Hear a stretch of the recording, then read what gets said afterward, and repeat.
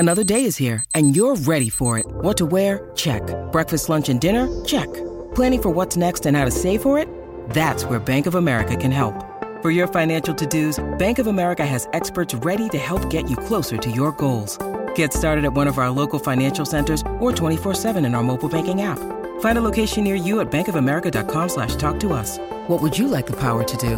Mobile banking requires downloading the app and is only available for select devices. Message and data rates may apply. Bank of America N.A., member FDIC.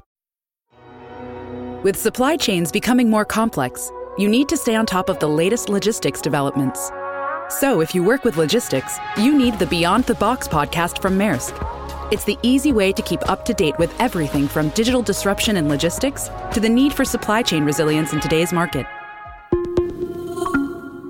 Find out more and keep ahead of the game with the Beyond the Box podcast on logistics insights at maersk.com/insights. You are listening to the Next Best Picture podcast, and this is Emma Sassik's interview with the co-writer for the film Bardo, False Chronicle of a Handful of Truths, Nicolás Giacobone. Ya levántate, Silverio. Silverio Gama, periodista, documentalista / artista. ¿Te sientes más gringo o más mexicano?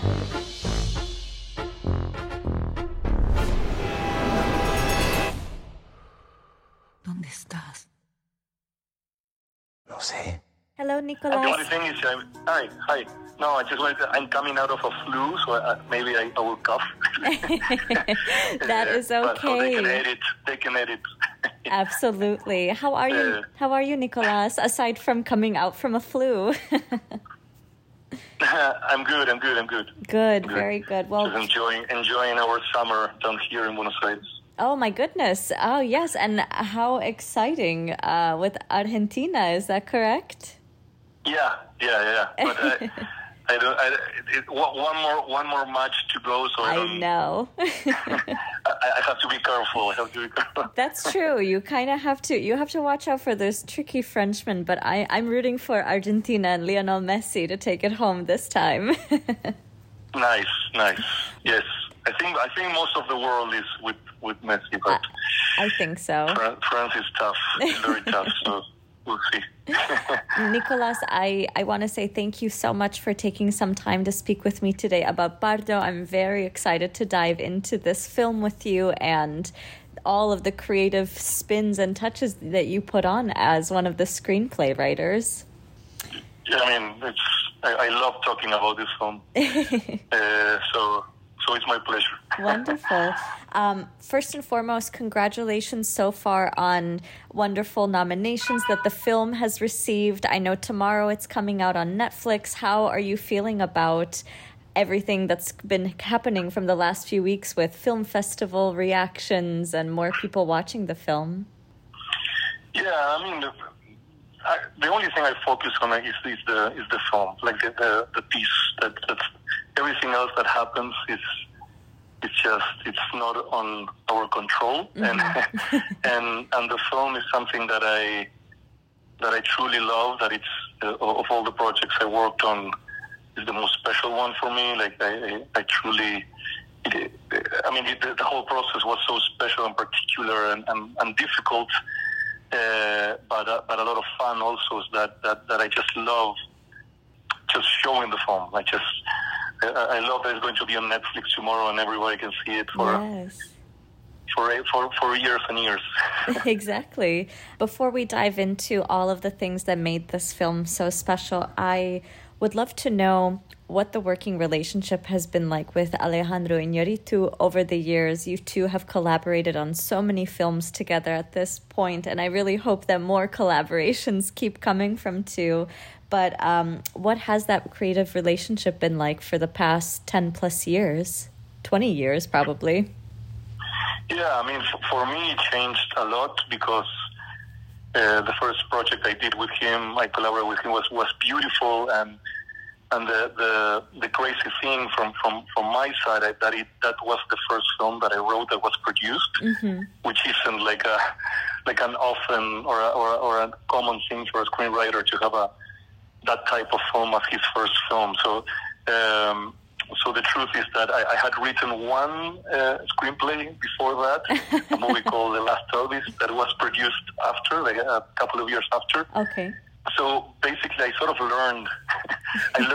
In that first project with Alejandro, like I learned how to write screenplays while I was working on it. Like it was a very peculiar process, and Alejandro is crazy enough to invite an unknown Argentinian to collaborate with him. So it was I will always will be thankful with him because of that, because it's not regular, it's not common that big name big directors will invite unknowns to collaborate. So yeah, I mean it's from that to this point, like from my side it changed a lot. Like it was pure growth and just being close to him, and of course we became friends with time. So now the collaboration is deeper, and the time we spend together is a lot of fun, and we're very comfortable with each other right now. So so that translates into the projects, I believe.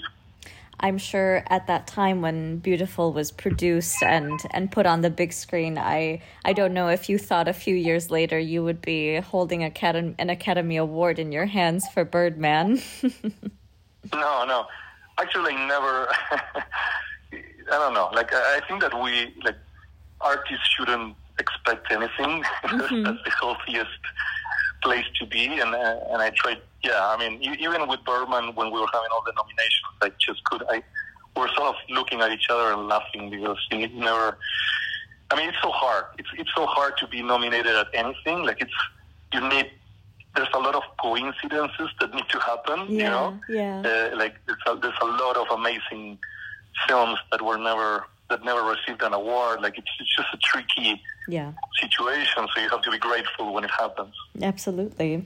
You can never put all of your eggs in one basket, as somebody might say, but you've truly had an extraordinary career. I believe that should be the ending, the goal, you know? Like it's just, the goal is the film, is the work of art, I think, and the only thing we can do is do the best we can with every opportunity.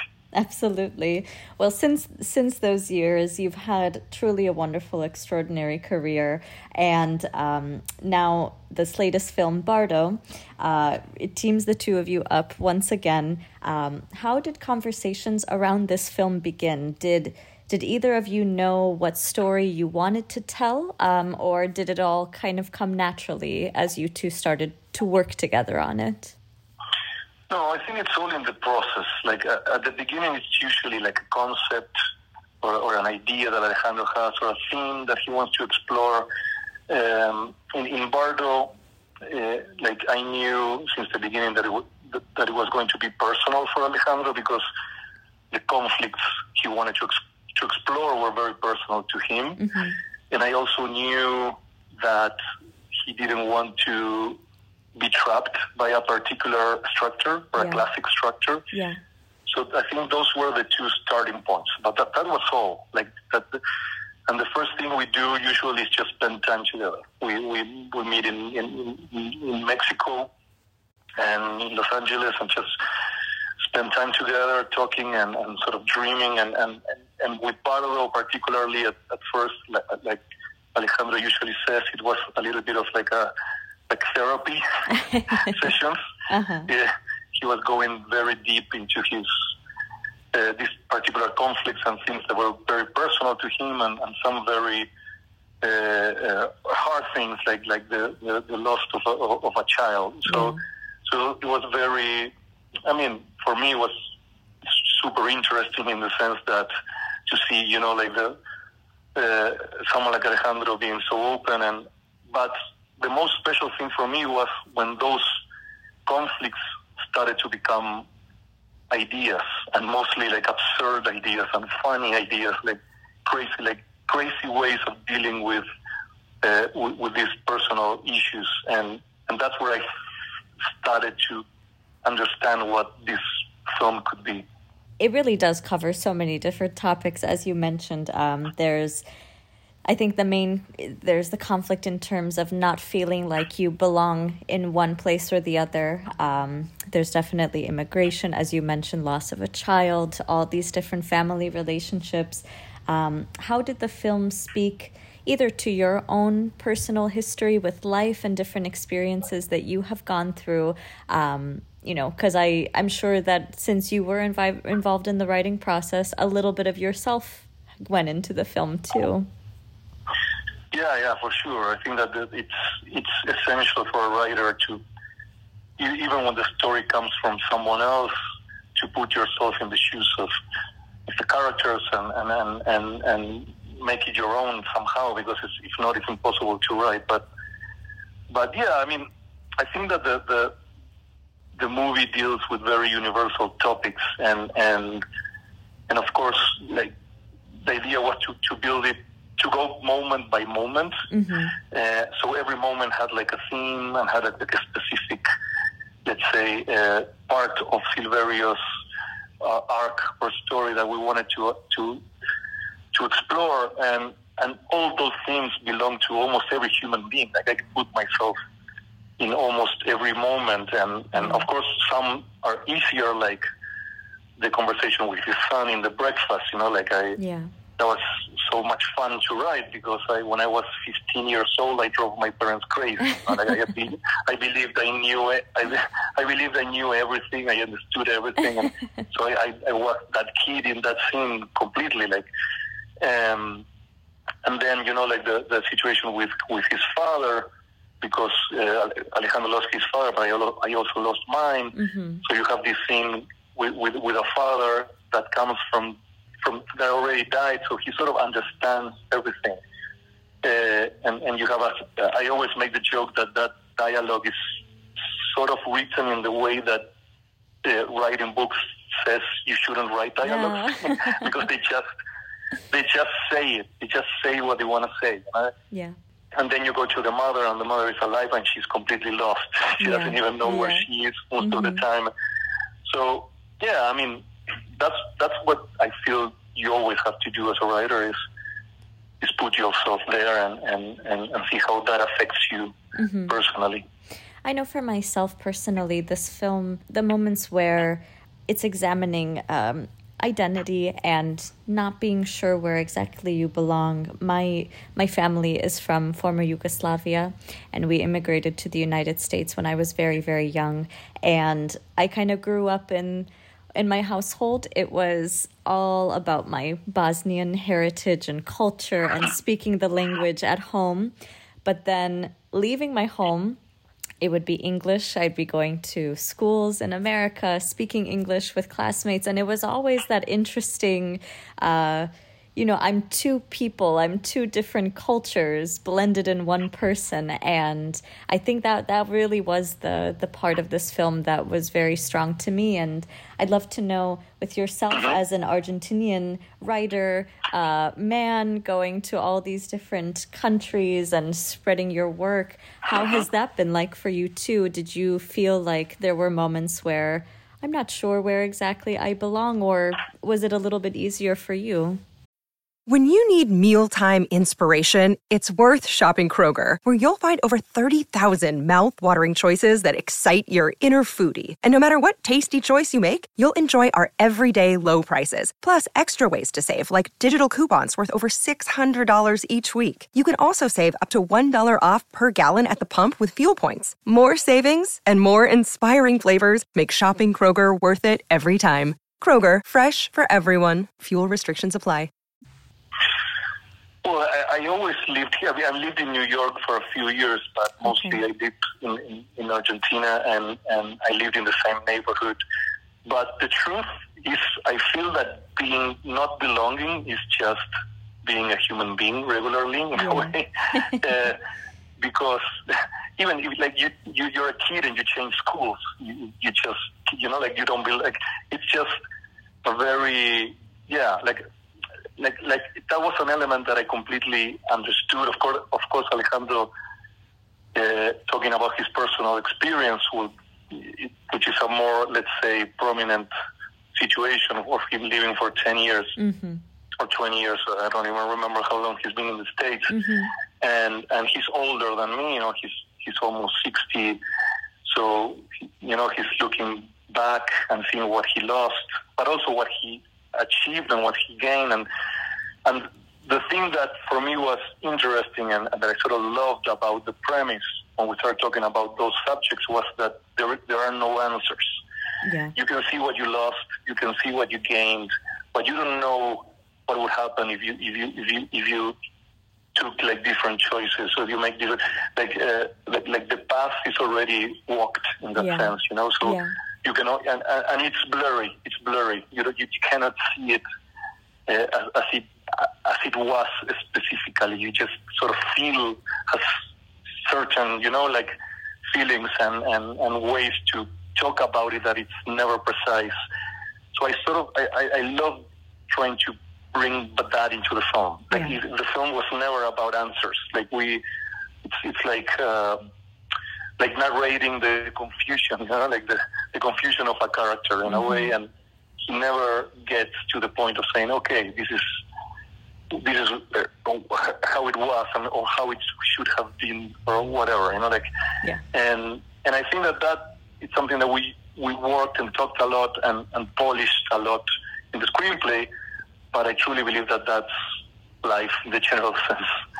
I mean, we always wonder at the end of the day, did I make the right decision doing this? What would have happened if we didn't move, if this is how my life turned out? But at the end of the day, we don't know what that answer is. We can only hope that the things that are going on in our life at the moment are the best things that could have happened. Yes, I mean, for sure, tonight I will be in bed thinking about this conversation and saying, I should have said this, I shouldn't have said that. Yes. My English sucks. No, I should have used not at all. You know, no, but that's how we are. I feel that that's unescapable, and I sort of loved talking about that in the film because it makes the character very human. Yes. And yeah. We also talked a little bit about how this film, it's so many different sequences with dreams. It's filmed out of order. It's not filmed in the most conventional way, as you mentioned earlier. What's it like to then have to bring that to life in terms of working with Alejandro as a director, with the cinematographer and all of that? Because I'm sure sometimes, you know, reading that a fishbowl is going to spill out and then everything is going to be flooded. I'm sure in someone's mind that's like, how am I supposed to show that? Yeah, I mean, that's the good thing about being a writer. You know, like that's the only... We writers are the only ones that have it easy, I think, in the film industry, in the sense that it's the first thing that is done. You're never in a rush. Nobody's spending millions of dollars yet. And so you can dream. And always with Alejandro, we make jokes because it's just, we will write a paragraph and then that's how the hell am I going to shoot that, you know? But Alejandro usually, like when I collaborate with him, we try to arrive at a very detailed screenplay. Like usually it's like a thick, very detailed. He doesn't want to leave anything, you know, to luck or. And he always says that during screenwriting, he's the part where he dreams, and then when he's directing, he has to be like a surgeon. He's very precise and know everything, know as much as possible. Yeah. But yeah, I mean, while working on it, when I was reading it, I was always asking myself, how is it going to pull this off? The thing about this project particularly was that I couldn't be on set because of the pandemic, and the protocols were very rigorous. But I talked to him on the phone constantly, and every time he called me, I could sense in his voice how difficult it was, but also how proud he was, you know, of what they were doing. So yeah. What was it like for you then? That's why I'm just a writer. I will always be just a writer. Well, you're a wonderful writer, and not just a writer. In that same regard, then, since you weren't able to be on set and see things happening, what was it like the first time seeing this film? What was your reaction? It's. I think the first time I saw like half of the film. Mm-hmm. Like I went to LA to help Alejandro a little bit with the editing, and it was interesting because it was like half of the film, but it was already like 2 hours long or so. But for me, I mean, movies are like, like I think films are not done until they are films. Like screenplays. For me, it's always like I love working on screenplays because it allows me to sort of help someone make the piece of art, and so it's very exciting usually to see the first cut and see that, and it's very emotional. It's funny because the situation is usually funny because you believe you know everything. You're so close to a thing that you believe you understand. You're always expecting everything, but then you see it and you're I don't know, like it's very peculiar. It's like you're an spectator, and more than a collaborator sometimes when you're watching it. Yeah. So it's very beautiful. I mean, and you're surprised most of the time because things you imagine now are sort of different, and you see the actors turning everything into flesh and blood, and you can see the emotions, and I don't know, like it's. I mean, I'm sure it's just such a exciting feeling and extraordinary moment to see the words that you wrote down being spoken by people on a big screen, and all of the wild ideas that you thought were only possible in your head to actually see them played out. I can't even imagine what that must be like. It's like an insane miracle. It's like it's truly. And you know how many people work on that, and everybody in their own areas, and people have no idea. Like, I mean, the regular audiences, they have no idea how difficult it is to make a film, even a tiny film. Like, so it's so hard. It's so hard that, I don't know. I mean, I feel that even if you don't like a film, you have to celebrate it because everybody involved probably suffered a lot, and people risk a lot of things when doing films. Yes. It's not like I write novels, doesn't matter. I'm at home with a piece of paper, like it's like it doesn't sell, it sells, nobody cares. Like it's just but with films, like it's like building like a city. It's insane. So it's very beautiful. I mean, to see a film for the first time. It's scary, a little bit scary, but at the end, it's usually. Well, I'm very excited for more people to be able to see this film from tomorrow onward, and hopefully many more wonderful reactions and awards nominations and all the works come your way, and all your collaborators' ways too. Let's see. The good thing is that the movie exists, and I'm so proud of it, of being a part of it. So that's enough for me. And let's start dreaming about the next one. That's right. Nicolás, thank you so very much for your time today. It was such a pleasure to speak with you. Thank you. And best of luck to Argentina. Okay. Yeah. Let's hope for that. That will be a great ending of this year. I agree. Hey everyone, thank you so much for listening to Emma Sassik's interview with the co-screenwriter for the film Bardo, False Chronicle of a Handful of Truths here on the Next Best Picture podcast. Bardo is currently available to stream on Netflix and is up for your consideration for Best International Feature at this year's Academy Awards. You have been listening to the Next Best Picture podcast. We are proud to be part of the Evergreen Podcast Network, and you can subscribe to us anywhere where you subscribe to podcasts. Be sure to leave us a review on Apple Podcasts and let us know what you think of the show. We really appreciate your feedback and your support, which you can also lend on over at Patreon. For $1 minimum a month, you'll get some exclusive podcast content from us. Thank you so much for listening, as always, and we shall see you all next time.